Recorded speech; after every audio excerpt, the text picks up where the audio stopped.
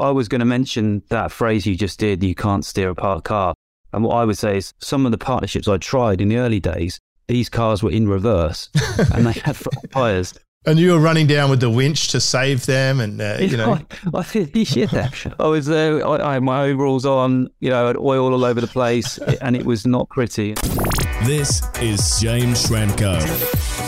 James Schramko here. Welcome back to my podcast. Today we're chatting with Tim Tavender. Hello, Tim. Hello, James. How are you? Good.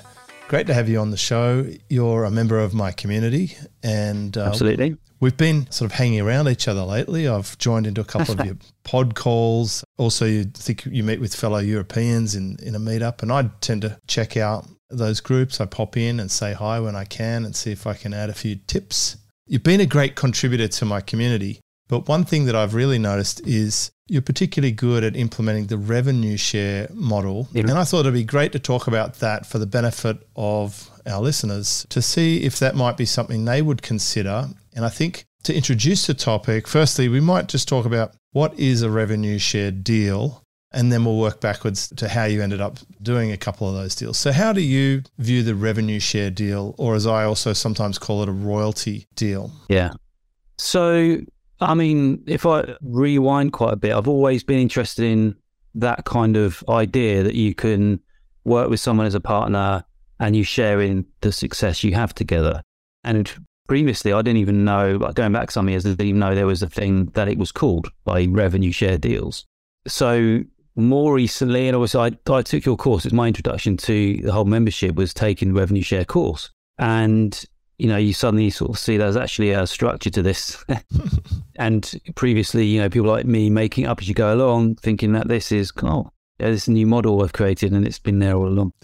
But essentially, it is, for me, it's turning what is a client relationship into a partnership. So, I've come through in the digital marketing world, I've come through agency to begin with. You're working in the classic retainer model. So, the client pays you every month at a certain date. You then have a certain amount of time that's allocated to that client and they get, certainly the agency I was at, they get that time to the minute and not a second more, not a second less. And it's okay. It works well for a lot of people. But I felt there was sort of room beyond the retainer.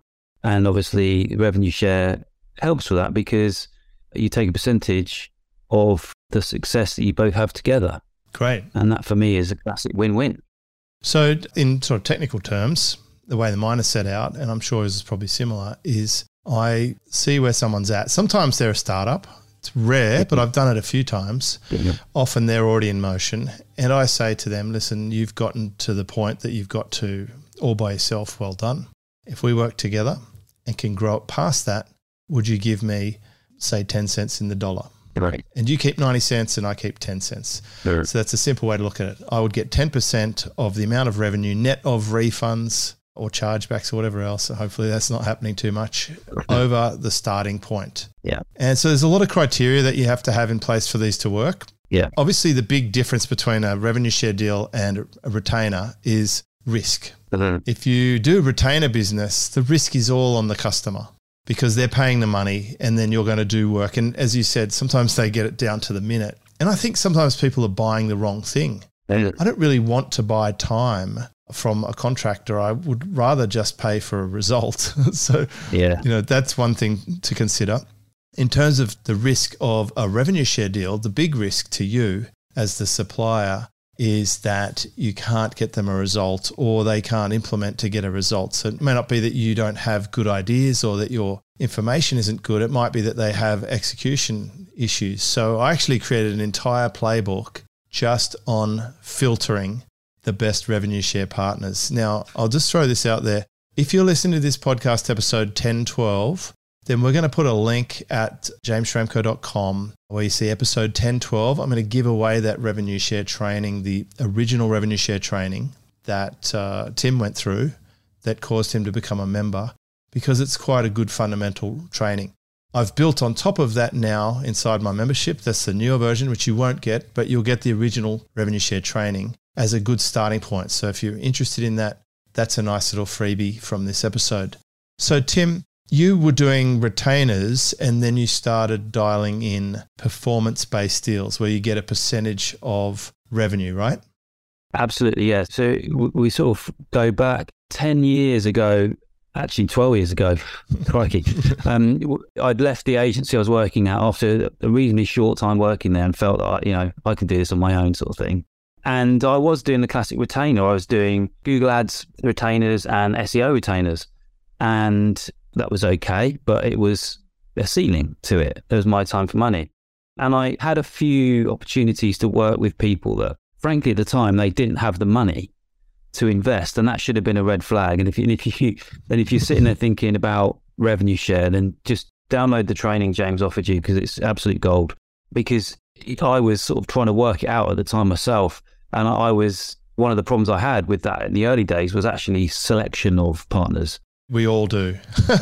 We all do. Exactly, I made plenty of mistakes. I actually tried performance-based deals way back, 2007 and 2008. Yeah. I was doing classic 50-50s, which mostly suck, and they weren't successful. There were so many things wrong with that approach, and I didn't know enough about it. But my rebirth into revenue share deals is probably 8 or 9 years ago. But in that time still, I feel like I've taken on about 15 deals and I've currently got 8. Yeah. So over 8 or 9 years, I've learnt half a dozen times about things that are going to make a deal not be ideal for you. My main cost, of course, is just wasted opportunity or wasted energy. Yeah. But the ones I've got now are like the jewels in the crown. So they're awesome. But it's really normal to make mistakes. And you described the classic one. Of course, people who have no money are only able to work with someone who can lift them up, and they'd be happy to pay you a percentage of something they don't have now. Yeah. But of course, the challenge is the reason they don't have the money is often going to have an overlaying effect in terms of their readiness to be able to make money. They might be lacking something in the mindset. They might be lacking the infrastructure to support selling more products. Basically, they're a parked car. Yeah. And I've often said, you can't steer a parked car. You don't even know if it's got an engine, which is why most of my deals are businesses that are already in motion. Right. And I do say in that training something that's a really counterintuitive thing. The clients you really, really want are the ones who probably don't want you, because they're pretty confident in their product.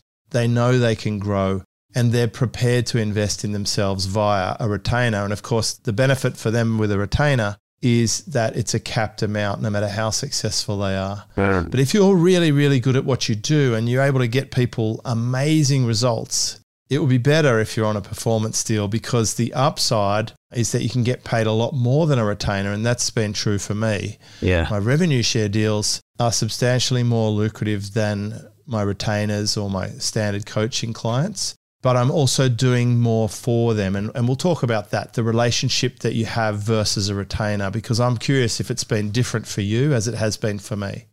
Totally. And, I was going to mention that phrase you just did, you can't steer a parked car. And what I would say is some of the partnerships I tried in the early days, these cars were in reverse and they had front tires. I mean, and you were running down with the winch to save them, and I feel shit. I was there. I had my overalls on. I had oil all over the place, and it was not pretty. And so, like you say, I wasted a lot of time. But then in doing that, I did learn who not to take on. So, one of the things that you learn quite quickly after those experiences is how to identify the right partners. And I was kind of going through that process, discovering myself. It took a long time, but actually, when I did your training, James, one of the things that I was able to do is actually zone right in. And I remember writing an Evernote doc all about, like, literally listing, here's my ideal client, here's who I want to work with, here's who I want to go after as a customer. And having that has been brilliant for me, because you were looking before about the difference between retainer and a revenue share deal. Shall I tell you a story about when I was in surgery last year? Yeah, I mean, if you're willing to share that, I think it's significant because it's a human thing and it happens a lot. And this is where I see traditional business models are difficult for these micro businesses. We are essentially according to the government here, unless you're doing $20 or $30 million a year, you're a small business, but we're micro businesses, right? Yeah. Let's talk about what happened and how the performance-based deals worked for you. So last March, I had to have a surgery, and it was a pretty significant surgery. And what I decided was, and you might think I'm absolutely mad for this, was I had a partner I'd been working with. We were getting their product ready for launch. And this guy's a doctor in America. His clients are other doctors. And what I decided to do was launch on the day of the surgery. So I set up these emails to go out. And really, it was just a way for me to prove that you can be time-free and location-free in a way that only revenue share, in my view, can do. And so I went in for my surgery super early on the Monday. It was a 14-hour surgery, so it was a very long, significant surgery. When I woke up from the surgery, what I'd realised was that we'd done a launch big enough to pay me more than all the surgeons that had worked on me that day. Wow. So my slice of that, excuse the pun, was more than what all the surgeons were earning. And I thought to myself, wow, that just sort of reinforces to me how powerful this model can be, because I am out for the count. I was asleep for all that time. And that said to me, well, this model is where my future lies. And what I got excited about after that was, well, actually, for those people that maybe think about buying businesses, for example, and thinking, I'm going to go into that market, you could try it out with the revenue share model. You could think to yourself, well, there's a particularly interesting business niche out there at the moment I want to go into. Well, the reverse revenue share works really well for that. Well, that's true. Yeah. And so the reverse revenue share deal, we should explain, is where you hold and control the asset, and then you bring in an expert and you pay them a percentage of revenue. It's a smallish percentage, and that could be a quarter or a third of the revenue, because they're the expert, the face. Yeah. I like the third, which is I pay the expert a third, I pay the business a third, and I pay myself a third. And the business can, basically most of the types of businesses we're running these days, information-based businesses, could be run at a really high profit margin. Yeah. So the reverse revenue share deal is something you would consider it's kind of a quasi business, isn't it? If you want a business but without all the things that are going to hold you into it, like having to do the content or the service delivery of the product that you're selling. Yeah, absolutely. For me, I thought, well, maybe that could be another avenue in my business, could be affiliate. But this works better because you have more control. And so I had the idea that I wanted to go into sort of the menopause health and fitness niche. And I knew somebody had a big list, and we're working on that at the moment, is to bring that to life. We did a bit of a soft launch, worked really well. But I'm not the expert. What I'm expert in is at putting the whole thing together. And Jess, who I work with, is the expert. And it's really exciting because you think, well, you can diversify if you want, as long as I stick to those client parameters still of who I want to work with. And coming back to the phrase all the time, James, which I only heard from you recently, was you can't steer the parked car.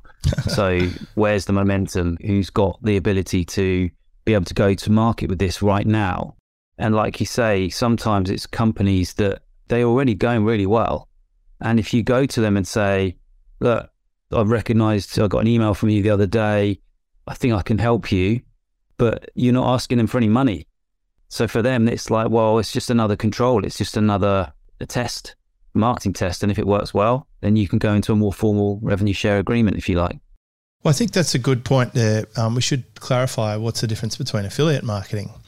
Affiliate marketing, of course, is how I started out. And that was good because you're a salesperson. You get paid a commission for promoting someone's product. Ideally, you're joining a buyer and a seller, making that introduction and getting paid a cut. The big difference between a performance-based deal, a revenue share deal, is you can get a cut of all the revenue, including all the affiliates. So it's like an overrider.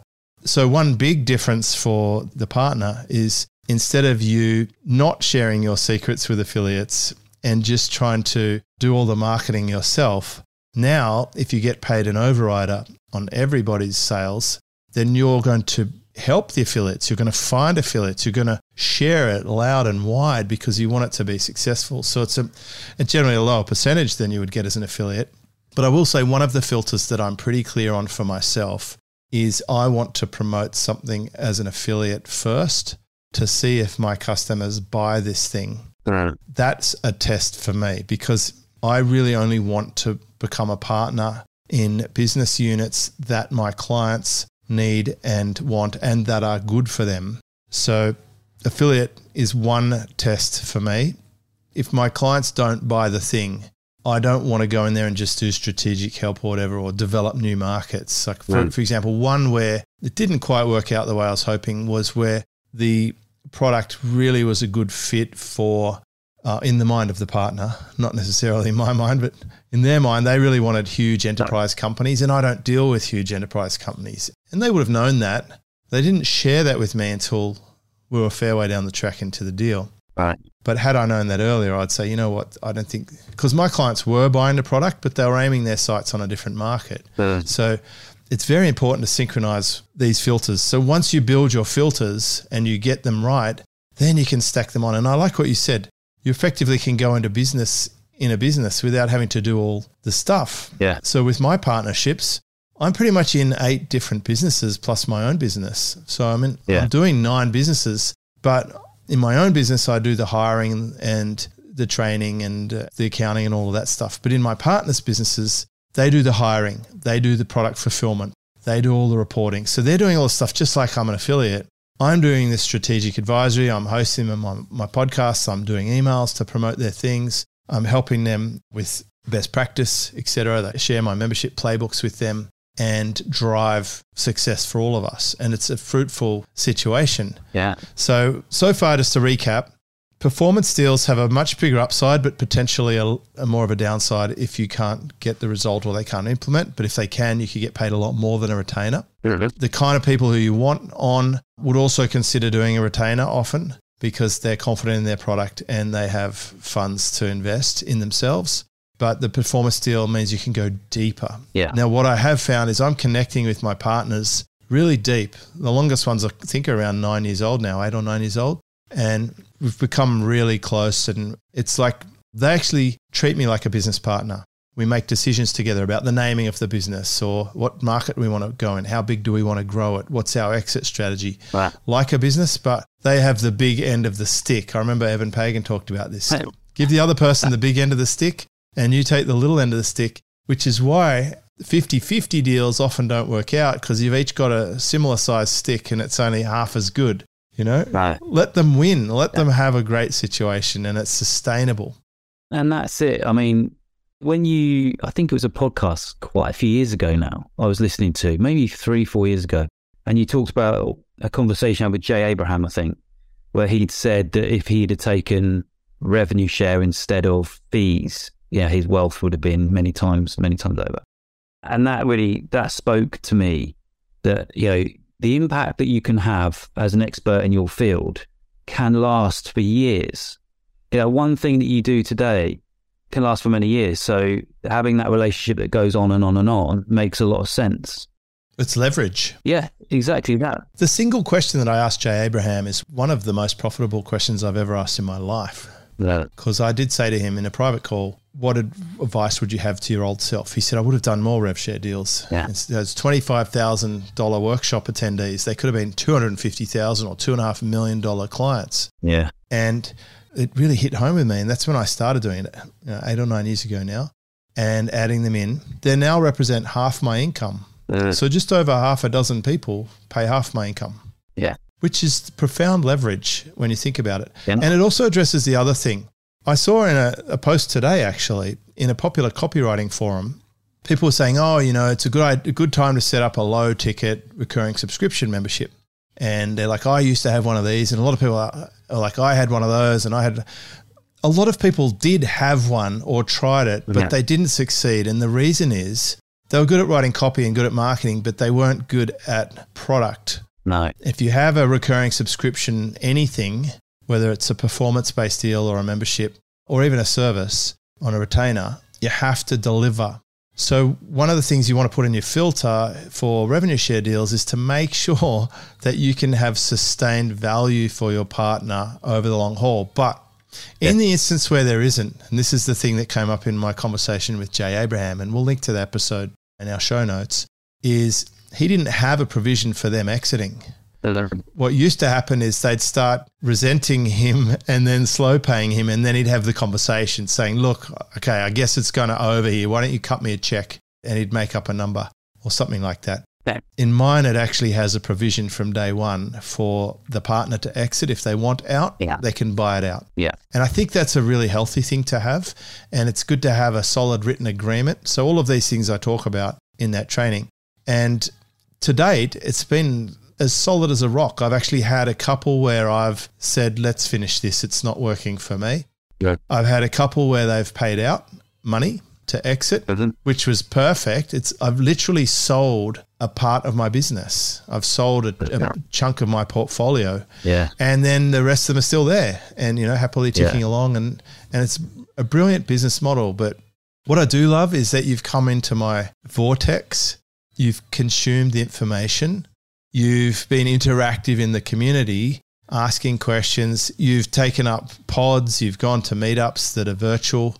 And you're spreading the love too. I just love how generous you are with the other members when they're having challenges, and that's what it's all about for community. And it's good to be able to acknowledge that. And you've already shared a lot of your key takeaways, switching from retainer to performance. It showed you that you have leverage, that you can build a business that's not linked to time. And I think that's the single biggest discovery. When you realize that time doesn't equal money, when you can de-link that is when it's like, whoa, wow, So I think we've stumbled over a goldmine. Yeah. This business model is incredible, but it has to be done right. It's a volatile business model. And also something that I'm curious about for you, you came from an agency. Did you have an appetite for risk in your past? Have you ever done commission sales or something? Not really. I mean, actually, the only time I've done that is I did a door-to-door sales job in Australia when I was traveling there years ago. But that was a funny experience. But no, I mean, I worked for the agency for 1.5 years, and that is I've only worked for a employer for probably 3.5 years out of nearly 30. So basically, you've been in charge of your own destiny the whole time. Yeah, exactly that. And I think that there's lots of people who have that entrepreneurial kind of spirit that want to do their own thing. That will resonate with them.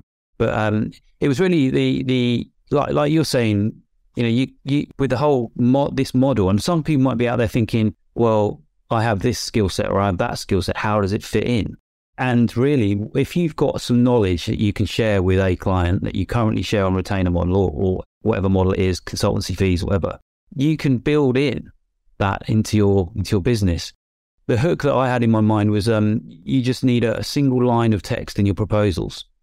If you have a proposal sending out to a client at the moment that's for a SEO retainer, for want of a better idea, that's X amount of dollars per month, or have a line in there that says, we charge 10% success fee or 5% success fee or whatever, because then that changes the psychology, changes the arrangement of your client and provider arrangement. And you can do hybrid deals. Yeah. In fairness, when I was researching my agreement, I got access to several different people's revenue share or royalty models. I mean, it's been a common thing in the copywriting industry, right, to get paid a percentage of sales from a copy that they write. One of the people whose contracts I looked at did a retainer plus performance. The challenge he was having is that the client really started resenting the retainer. Yeah. So all of my deals are just performance. Yeah. It's like I'm much happier with that risk. I can back my own results. And when I look at it, since March 1995, I was pretty much on a commission basis. I had a small salary, but my livelihood, and I was only 24. When I was 24 years old, every single month I start from scratch. Yeah. And I had to build, on commission component through selling vehicles and then sales management, right through until I got to the role of general sales manager, where I got a flat salary, which was unheard of. But boy, did I have to perform. I was like, if I didn't perform, I was out. So I had this really crazy scenario of a massive salary, but it was very, very performance based. I had, they were constantly shoving spreadsheets down our face, and it was like perform or go at any moment. Yeah. I actually went to work for the whole from the middle of 2007 to when I quit the middle of 2008, every single day, I was wondering if I would get the sack because I was on such a high salary, because there was a subprime loan fiasco happening in the United States, and there was doom and gloom clouds coming, a recession. And because I had pretty much made myself redundant. Everyone had systems. They were doing what they were supposed to do. It was working smoothly. It was like they didn't really need me. And after I left of my own will, the business sold to someone else. And I think he probably did okay out of it because of all the systems we built over the last 4.5 years prior to me leaving. Yeah. And a lot of the people I installed are still there now. Can you believe that? That's amazing. 15 years later, some of the key managers are still in the same roles, so that they were good people installed into the right roles. But back to the point, you're right. If you do already do retainers, consider if you feel like your client is going on a growth spurt and perhaps they don't even know how big they're going to get. It's like if you spot a puppy dog with huge feet and it's going to turn into a big dog, try and get in at that point because you can ride that growth curve and they'll love you for it and you'll love the journey. Yeah. It's definitely one of the filters. Don't do a performance deal if you don't think the client's going to grow or if they can't grow for any host of reasons. That would be critical. Also, you have to do things like reputation checks. If you're going to hook yourself up onto someone's caravan, you need to make sure that it's in good order and it's not going to cause you an issue. But at least you have the option. Someone might be thinking, well, what if I don't want to be in the deal anymore? You can just give notice and exit. Yeah. There's no issue there. You can just detach. And all of that, to be honest, all of that is in your course. Yes. The one that introduced me to the membership. And it helped me definitely solidify and think about things I hadn't ever thought about, which was like the exit. If the person sells the business or if they want to retire or, Or if they want to take your intel and set up a sister business and not pay you on that. Yeah. That would suck. Yeah, exactly. And so that was, it was great because then each of these things helped me to really refine more into who my perfect partner was. I'd say they're the gotchas, right? It's like, what are all the gotchas that can catch these deals out? Yeah. And I found them.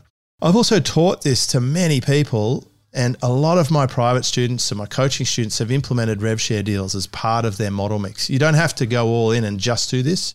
This would be something, even for me, it's half my business. And the other half is just traditional recurring subscriptions, right? Yeah. So people can choose what risk profile, but also I get to choose who I want to work with I'm not even really trying to grow a lot more partners. I'd rather just keep developing the ones I've got into superstar status. Yeah. And you know what? The other thing is you tend to then care more about that client's success, don't you?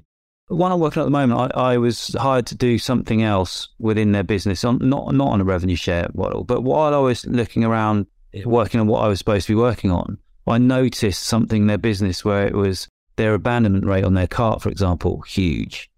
So the question is, what are you doing about that? And they're like, well, nothing. So then the next question is, well, would you like me to look at that on a revenue share basis? Because I know that I can take their huge abandonment rate through a series of emails down, and I can take a percentage of that found money. I know I can too. Yeah. Funny story. I just rewrote my abandonment sequence, and as part of the standard operating procedure, my team double checks it between each other. And when they're finally finished and they think it's good to go, they send me a broadcast of it so I can check it. And they send me the subject lines. So I searched the subject line for my email and up popped the email, except it wasn't from me. It was from another coach in my industry who'd pretty much ripped my cart abandonment email. Oh my word. Almost word for word.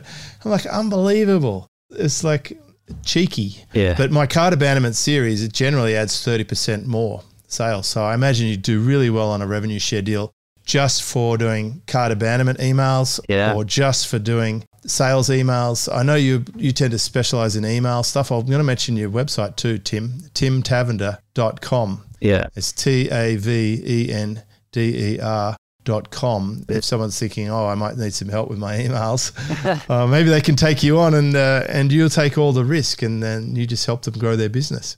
Well, there you go. And that's why. So I repositioned my business for email. And the reason why I did that is because my client avatar showed me that actually a lot of the people that I want to work with already have a decent email list and they're just not making the most out of it.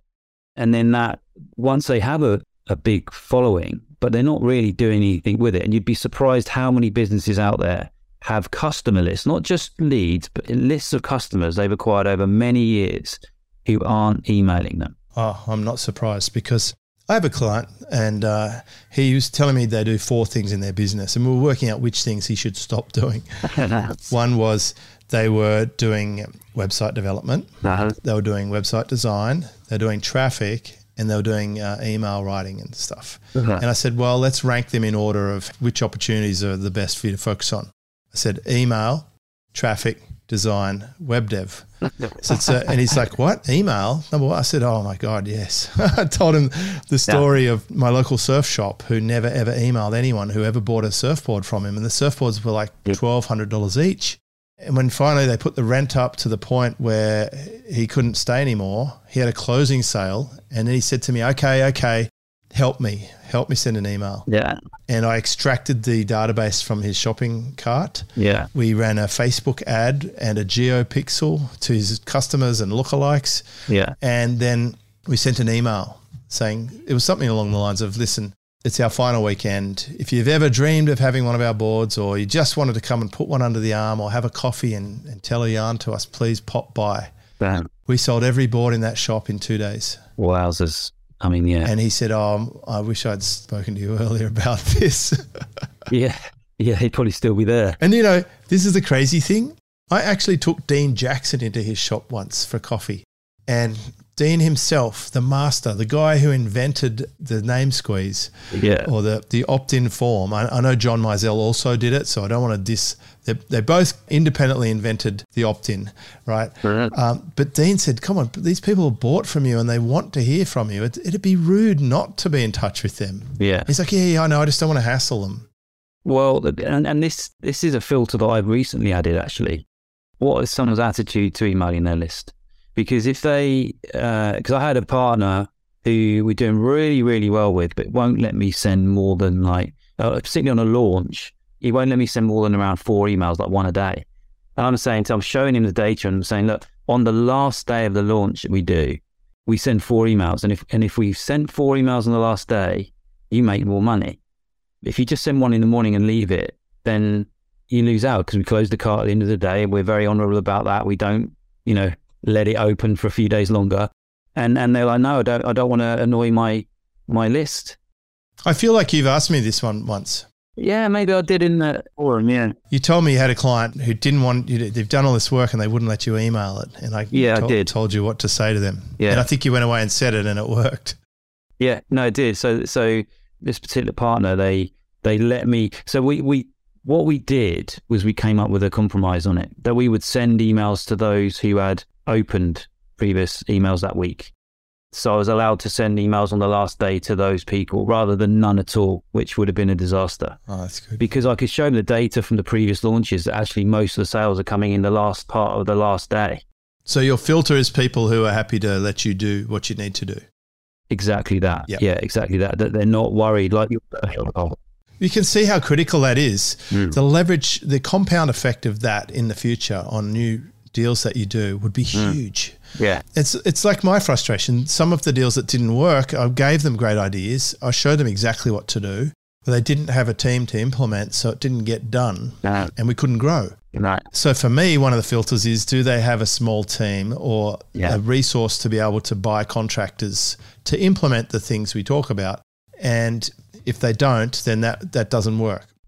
So one way I could approach this is I could build a bigger team myself and then deploy that team. So that's an option for you. It really comes down to what do you actually provide. I tend to provide strategic advice, access to my audience, podcast, platform, emails, and connections. I can get people on podcasts and I can hook them up with the right contacts. So that's the main thing I provide. I'm not providing labor or services often, but sometimes we do. Yeah. Of course, we tinker around with our partners' sites or we help them out with an edit here or there. If they can't, I'll just do it because I want them to succeed. That's why it changes the nature of the relationship. Sounds like you're helping people by writing great emails and identifying growth opportunities within their database. Yeah, and also recognizing that maybe a particular expert, they've written a book and they've got a following and they've got all these customers from the book. Well, can we change that book into a video course, for example? Suddenly there's an opportunity, we can leverage that. And, it does emanate from email. Everything comes down to that. And, there's one thing to wrap it up really, there was a thing that I keep coming back to in my mind where I was in a meeting, when I was doing retained work, I was in a meeting with a client and he was sat there across the other side of the desk, and every few minutes, literally few minutes, there'd be a ping on his phone, ping, ping, and I'd be sitting there going, what's all this? So in the end I asked him, I said, what's going on? And he said, that's PayPal. And I said, oh, PayPal? He said, yeah, those are sales coming in. And I'm sat there as a retained person, and he could have been anywhere. He could have been on holiday, and he was ping. And I said to myself, wow, I need to be on the other side of the desk. I need to sit on that side. But actually, this model gives me opportunity to be sort of over with him, sat next to him, while it's ping. So whatever you do, wherever the value is, your value is in, you've got this big following, you've got this expertise that you can share with people. Yeah. So my expertise is I've got an audience. Yeah, so you've got an audience where your value lies isn't necessarily in tweaking things and making edits and stuff like that. Well, definitely, funnily enough, This is crazy. I do rewrite people's emails all the time. I redo their presentations. I review them. It's part of what I do, especially in the mentor level of the membership. People share Google Docs with me. Yeah. And I've actually been able to out-convert the email copywriters. I probably couldn't out-convert you though, Tim. Wow. But a lot of them are using generic stuff. But I changed what they're sending. I remove words. I help them with presentations and stuff. But I enjoy that. I don't want to create the thing. No. So I'm different in that way. But I like to review. Like, show me what you've got. Show me what you're doing. And then I come up with the creative ideas. Yeah. And that's the whole story about knowing which screw to turn, right? It's that expertise, experience, knowledge where you can make that small tweak. And that small tweak that you make could result in however many more sales or any sales at all. And that means that you, because they're a partner, get paid for that. So you're not on a flat, whatever it is, $1,000 a month, whatever it is, And then I think for me, it's definitely changed how I do business. It's changed how I see my business. I was getting, to be honest, with the revenue, not the revenue share, but the retainer side, I was getting a little bit stale with it. And this is enabled me to go, right, okay, who do I want to work with? Well, how do I want my life to be and my business world to be? Because I know, we've both got small children. We've both got lives outside of work. And, I want to experience that. This morning I took my son to school. I'll pick him up and take him swimming from school. And while I'm there, there'll probably be a sale coming in from a partner site. And I'll sit there and think, well, okay, I didn't make the sale directly. I'm not delivering that sale, but I'm taking a slice of that while I'm sat there watching my son do a front crawl. So it's I'm here trying to learn how to do plaits and putting on the frozen princess dress and matching shoes, etc. Well, I think it would suit you, to be honest. Yeah, it's crazy. Not for me, for my daughter. But I joke with her. I say, "You want to plait my hair now?" And she's like, "Huh?" Anyway, I could do the same. Yeah, I appreciate you sharing too. When other people have questions in the community, that's really nice to have that support. Of course, I'm there too. Wow. People get stuck with this. I'm there to help with the business model. I'm there to continue to develop the playbooks so that we can just make it bulletproof, like really simple to get these going and to perform the way they have. What sort of advice would you have for someone who's curious about this now, having heard a little bit more about revenue share deals, Tim? So, you haven't told me to say this, James, but I would download the course that you've told them that you're going to get on this podcast, first of all, because it clarify loads of stuff in your mind. Because I would imagine after this podcast, you have more questions about it. So just do that first of all, and just start to explore that as an option, because it will change your view on business. Because if you're thinking about different businesses at the moment are doing well, for example, Bitcoin or whatever, there's popular stuff going on, you could get involved in those things if you want to. Or AI. But you don't have to do it as the expert. AI is huge right now. I think it's the easiest way to have a business without having all the difficulties of it and not being legally tied up. It's brilliant. Yeah. We'll put the training up at episode 1012 on jamesschramko.com.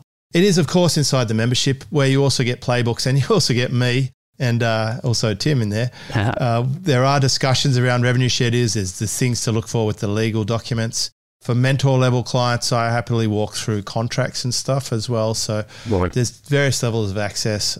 Thank you so much for sharing, Tim, from timtavender.com. Thanks, James. It's been an absolute pleasure to be on this podcast. 1012, was it? Yes. 2012. Wow. So yeah, it's been an absolute pleasure. And thank you so much for your continued support inside the membership. It's been absolutely valuable to me. And I know for all the other people that are in there that I speak to, yeah. Well, I know you use it well. You figured out how to use the membership well. So there's a lesson in that. Yeah.